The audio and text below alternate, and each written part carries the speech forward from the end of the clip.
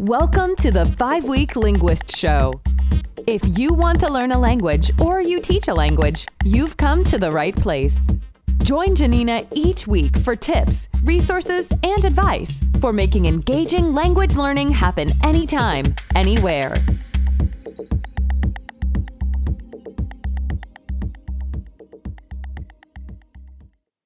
A fun activity to correct errors. I feel really strongly about errors as a language teacher. It's so interesting because I think in this profession, if you're a language learner or a language teacher, we so want to be accurate and we want to be effective and we want to be correct in our communication. And of course, we want that for our students. So the instinct sometimes can be to correct everything that's wrong, right? We think, oh, if we correct it, then they know it's wrong. And that's true, right? That said, it's not particularly helpful. If you think about it, we communicate more with fluency and more effectively with fluency with being able to say more things than we do with necessarily being able to say things really accurately. So we're dealing with two things here. So we want to teach students what's right, and we want for ourselves to know what's right, what's correct, and what isn't correct. That's important. But we also, very importantly, want to be able to help students keep working on fluency so they can communicate more effectively. And they're not going to do that without errors. That's not realistic. I mean, if you tell someone you're not going to speak this new language until you don't make any errors, it's probably never going to happen. So you're just going to have to accept errors as part of the deal. Errors are okay. Okay. We have to teach students how to take risks and allow them to take risks and allow them to make mistakes because they're going to need that during all their practice. And as we know, practice makes perfect. So there's all different sorts of theories on what we should do to correct errors. I think a lot of us repeat back and forth, back to students what they've said without explicit correction. Some people correct absolutely everything, stop them mid-sentence. There's so many different ways that people do this.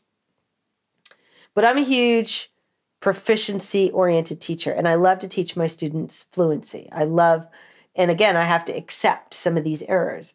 But I can't accept all of them. I can't let all of them go.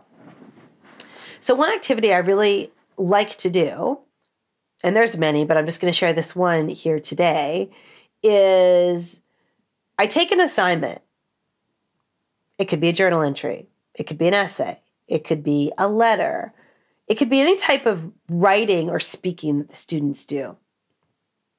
And I take all of their errors, I take a whole bunch of their errors out, and I write them out in some kind of format that they're not going to recognize the handwriting. That's really important. Or if it's speaking, you want to go ahead and write them down or say them yourself and record them so that they can correct them. So it's really important that they have no idea who it came from. There's no giveaways like pen color or anything like that. So I like to type them out or handwrite them and give them back to the students. So you might want to put this down in the form of a worksheet. You can do that. But one way I really prefer to do it is to display them somehow on the board and only let them see one at a time. So what the students do is I show them the sentence in some way. They go ahead and they try to make it correct. A lot of times students will recognize that it's theirs, but if you have an atmosphere of risk-taking in your classroom, they won't mind. And it might bother them the first time they see it, but it won't in the future because you'll have fun doing this.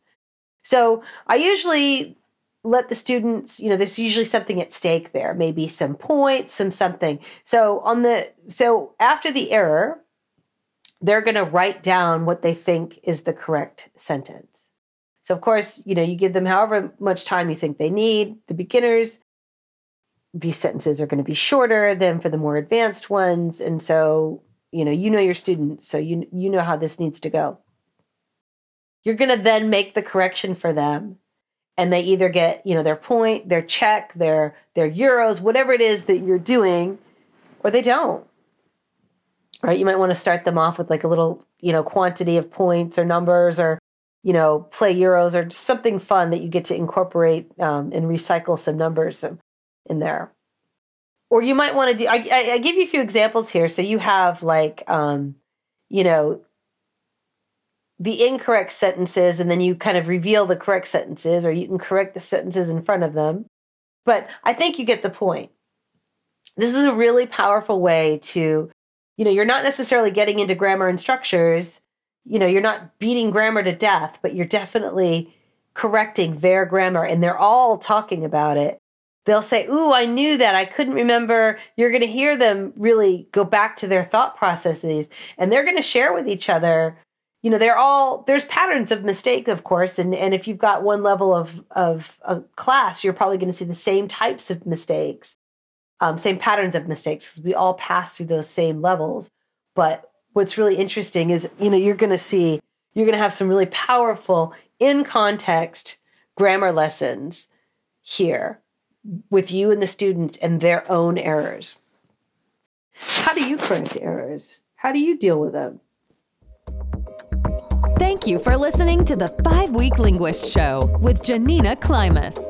Join us each week here and visit us at reallifelanguage.com/reallifelanguageblog for more resources for learning and teaching languages.